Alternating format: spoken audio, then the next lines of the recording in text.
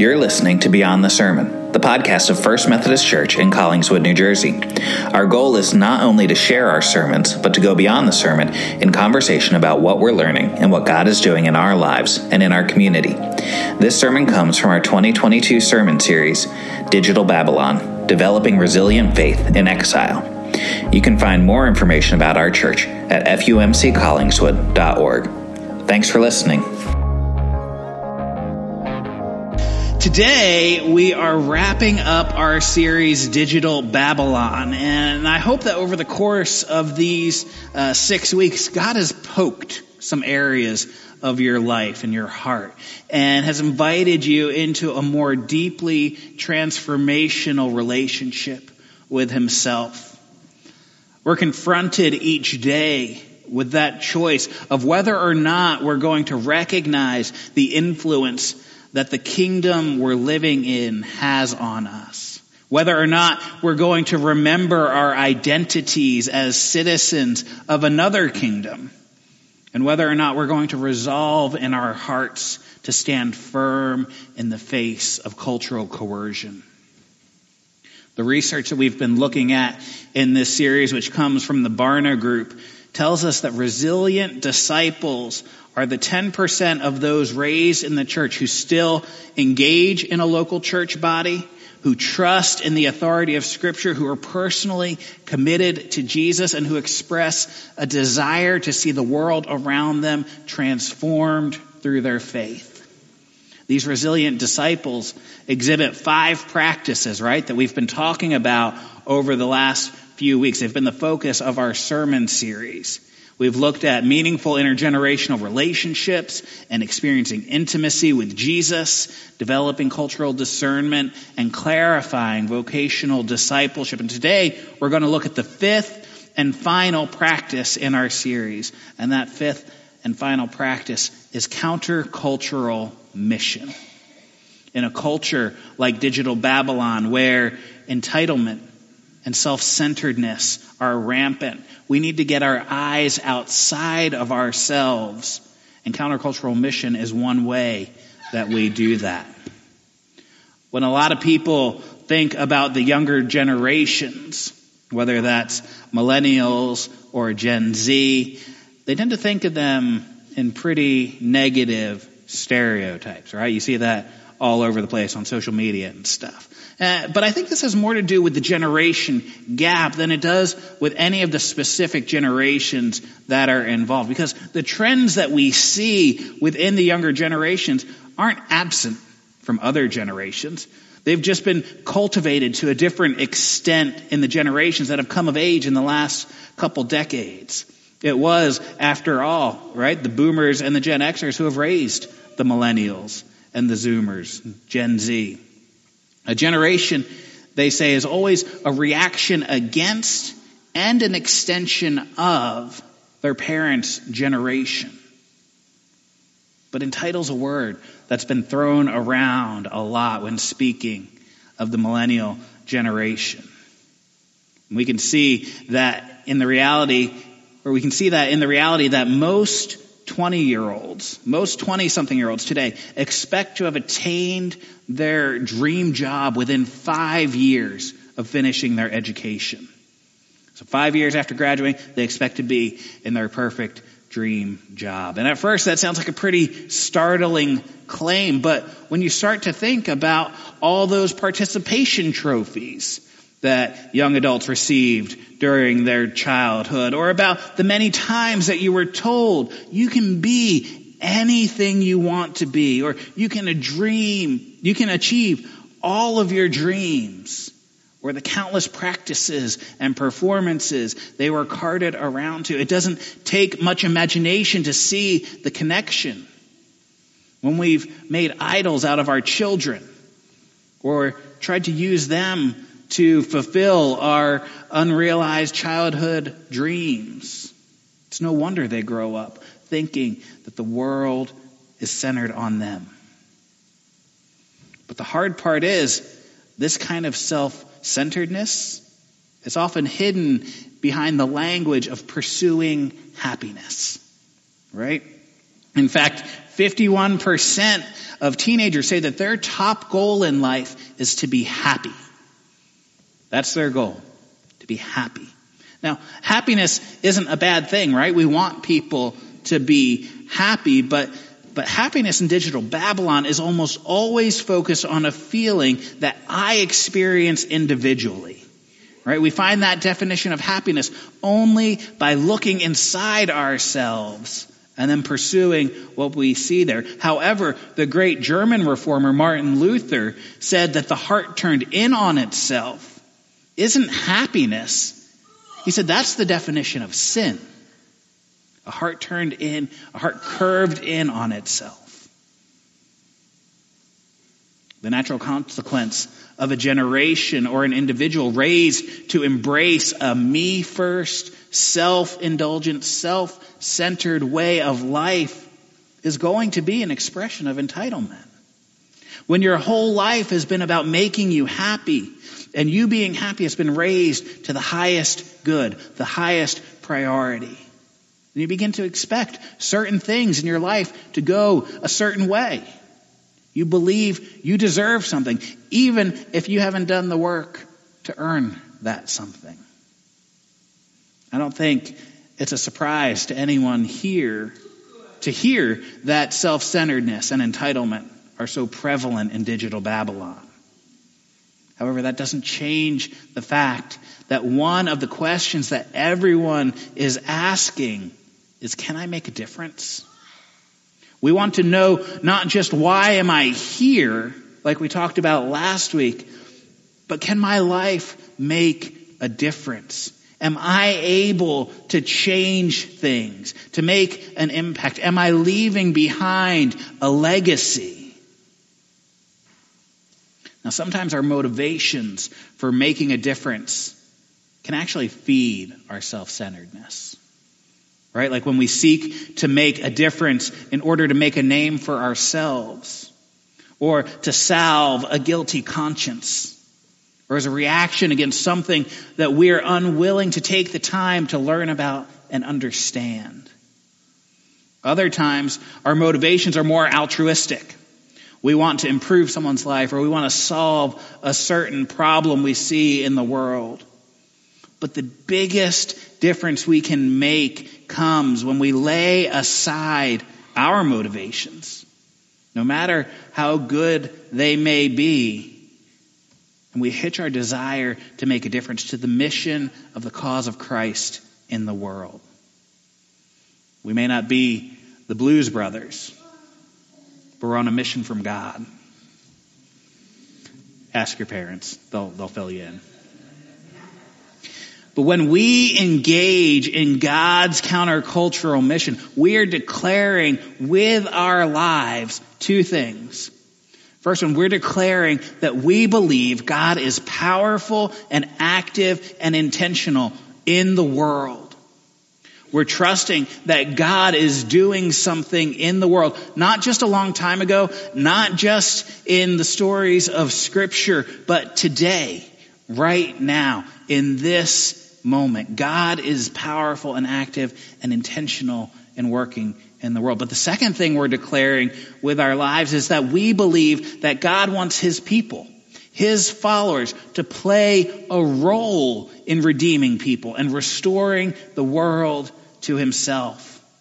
You see, God shares His mission with us. He wants to love people not only through us, but also with us. He's got a role for us to play. And this idea of countercultural mission that came up in the research is kind of where the rubber hits the road, right? You see, you may have been okay when we were talking about intimacy with Jesus or meaningful relationships and cultural discernment, maybe even vocational discipleship, even though that one started to get a little bit into how we live our day-to-day lives where people can actually see it. But countercultural mission, it takes those four things that can be fairly inward and it directs them outward where everybody can see. And maybe we could best describe countercultural mission is that sense that we are on a mission for the cause of Christ in the world. And we have an absolute or a resolute orientation toward walking against the grain of culture. So a sense of mission for the cause of Christ in the world, and a resolute orientation toward walking against the grain of culture. It's about what we do together as the body of Christ to be on mission together and to influence the world towards God's redemptive purposes.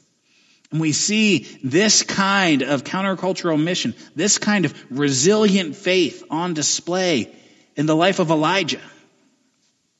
Obadiah. I really meant Obadiah. Y'all pray for me. I'm struggling today in the second service. But we see this kind of countercultural mission, this kind of resilient faith on display in the life of Obadiah, like in the story that Jeremy read for us from 1 Kings chapter 18. This story takes place 3.5 years into the drought that God sent on Israel as a result of the idolatry that King Ahab and his wife Jezebel had led the people into. So God sent the prophet Elijah to declare that there was going to be a drought until he said otherwise.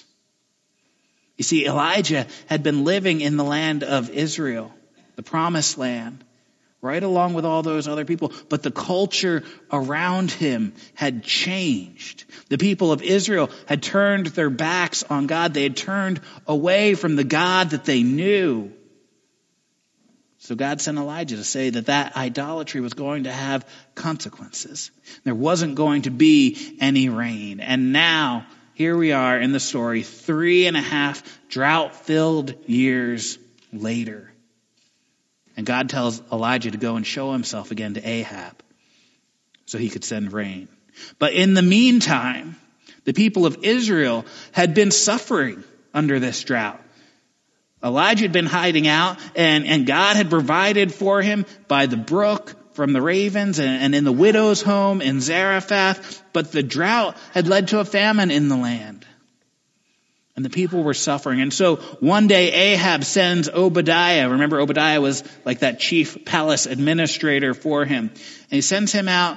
You go in one direction, I'll go in the other direction. We're going to check all the places where there's usually water, the springs, the streams, the valleys, to see if we could find any grazing land so they don't have to kill their animals.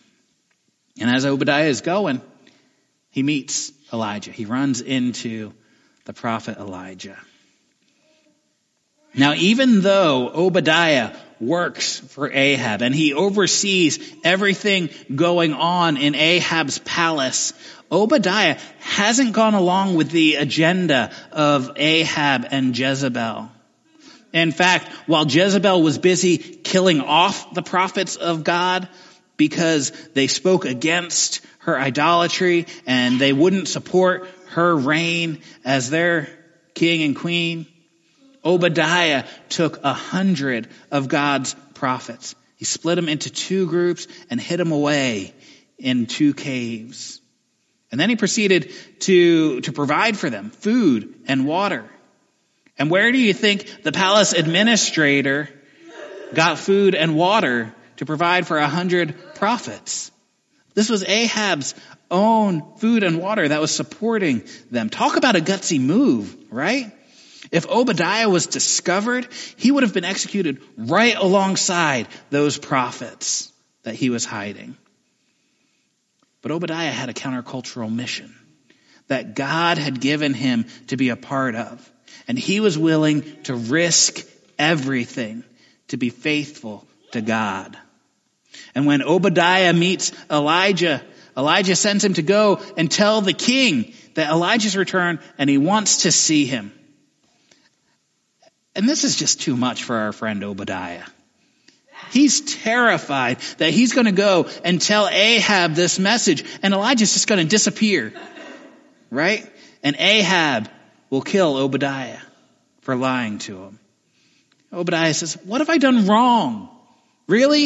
Is this the reward I get? Oh, Ahab's been searching for you. He's made other nations swear that they're not hiding you. And if I go and tell him and you disappear and you're not here when we come back, I'm the one who's going to end up dead. Don't you know that I've been worshiping God since I was a kid? Don't you know about these prophets that I've been hiding in the caves?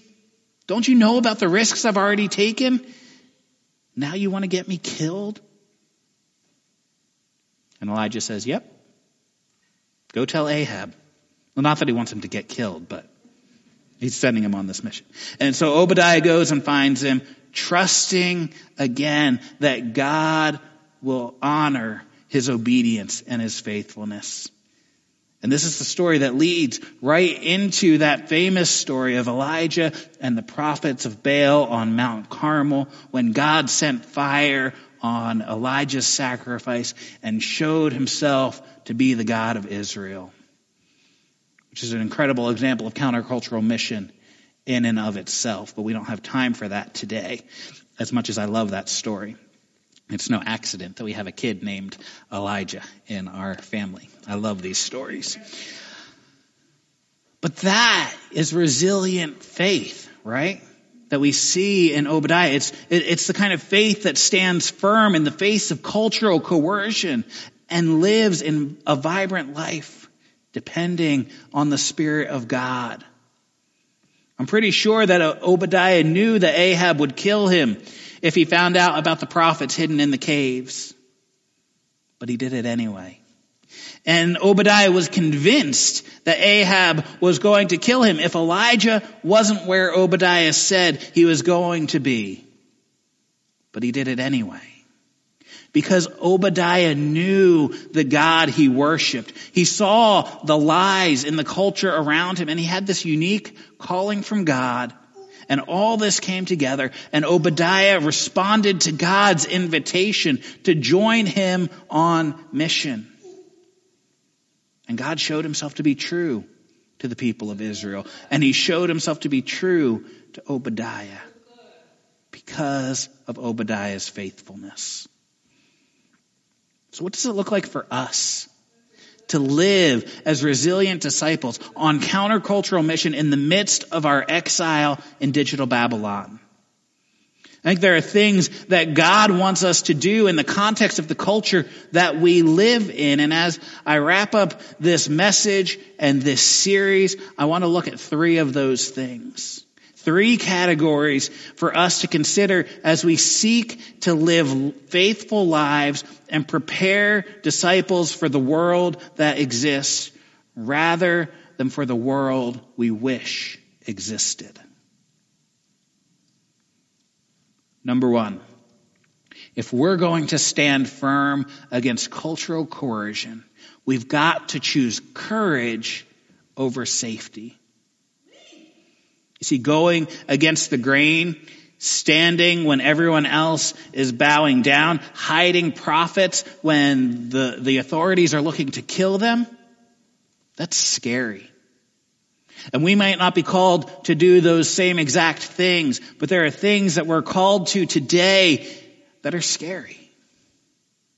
We've got to acknowledge our fear and choose to trust God in spite of it. Millennials who have dropped out of church reported that among their chief reasons for doing so was the feeling that their church was too overprotective. Their church tried to keep them too safe, even in the exercise of their faith. But remember, friends, our purpose is not to protect our children or our disciples from the world around them, but to prepare them for it. We don't do our young disciples any favors by teaching them to put safety first. Life isn't going to be safe, and we've got to choose to put the mission God has given us first. And that kind of courage doesn't generally just happen. It has to be taught.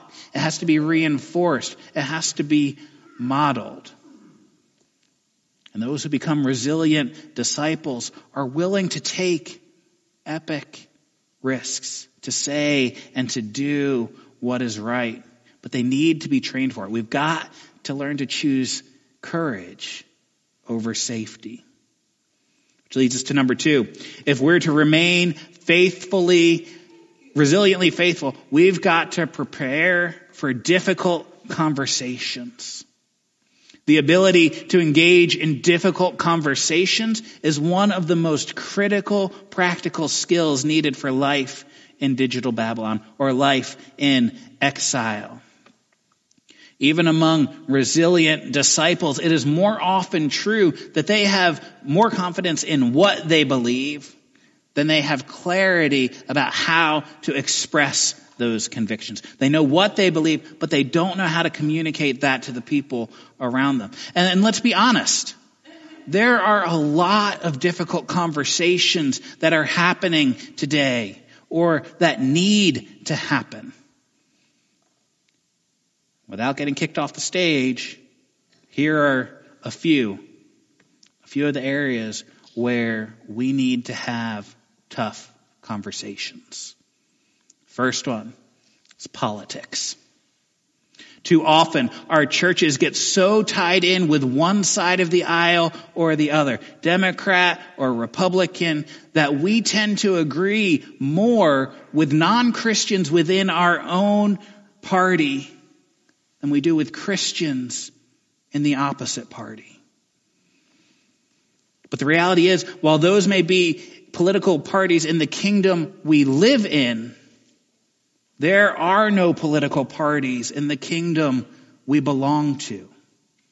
And I understand many of you feel that you have a scriptural basis for why you hold the political positions you do, and that's true on both sides of the issue. I don't actually know any followers of Jesus who say, I know my political affiliation is antithetical to God, but I'm going to hold it anyway. It doesn't happen. And I know it's hard to believe, but there are people who vote for the other party who don't entirely agree with the whole of the platform of that party.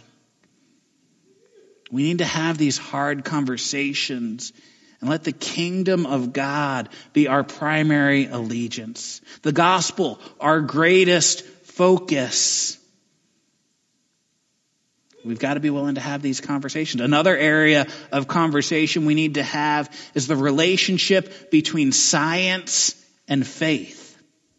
Too many young people feel today they have to either accept the science of today or the Bible as true. But we can't accept both. We can't find truth in both areas. But what if we learned to see Scripture and nature? What the philosopher Francis Bacon called the book of God's Word and the book of God's works. What if we saw them as complementary? What if they were complementary revelations of who God is and what He's doing, rather than competing ideologies?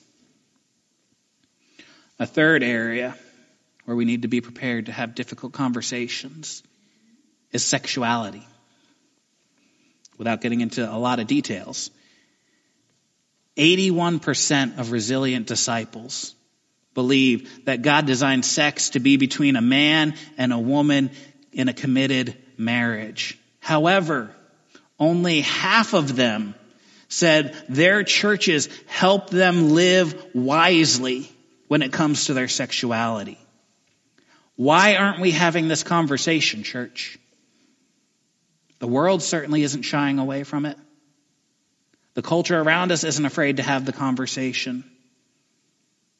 So why aren't we? If the only place our teens and our young adults are hearing about sex is from the culture, then it shouldn't surprise us when their views on sexuality look more like the culture around us than they do the views of Scripture. These are just a few of the conversations that we need to have as followers of Jesus. There are many other hard conversations taking place that we need to be prepared to participate in as followers of Jesus, as citizens of another kingdom. But if we're ever going to gain the right to have those conversations with the people around us, we're going to have to learn how to earn that right. I've found that starting a relationship by telling people they're wrong doesn't usually work too well. Maybe you've had a different experience. But if we're going to earn the right to have these conversations with the people around us, we've got to lead with love. People have to know that we care about them as a person, as an individual. Most likely that's got to take place over the course of time and through multiple interactions before they're willing to listen to what we have to say. We've got to learn how to listen to understand before we try to be understood. Finally, number 3. If we're going to live faithful lives in digital Babylon, we need to work together for the sake of others. You see, we're called as the people of God to form a generative community that blesses others, a community that creates and fosters abundance. That's part of being made in the image of a creating God that we spoke about last week. And just as God told Abram before he became Abraham, when he called Abram into that covenant relationship, God said, I will bless you to be a blessing to the nations. And that's true for us as well today. If God blesses us, he's blessing us for the sake of others. So those who have become resilient disciples have often been given real opportunities to make a difference in people's lives through experiences with their church, whether that's a short-term mission trip or service opportunities. This isn't just about letting people tag along while we do ministry. It's about inviting them to be full participants in what God is doing and what he wants to do through and with them. This culture that we've been calling digital Babylon isn't going to disappear overnight, even if things continue to change and morph. But even if it did, we don't know what's going to replace it. We've got to learn to be and to form resilient disciples in the midst of whatever culture we find ourselves in. When we prepare our young people, our kids, our disciples for a world that doesn't still exist, we're undercutting our witness. And we're passing on a flimsy faith that won't last and doesn't stand up, and we're setting them up to fail. Friends, if we're going to be and to form followers of Jesus who are resiliently faithful in the face of cultural coercion and who live vibrant lives in the Spirit, we must show them how to engage in countercultural mission, in God's mission. Like Obadiah, who knew what following God could cost him and was willing to risk it anyway. Trusting God's power at work in the world and living differently from the norms of the kingdom we're living in because we're living according to the norms of the kingdom we belong to. This is what we're called to. Not just to culture wars, not just to standing up for positions, but to be formed and shaped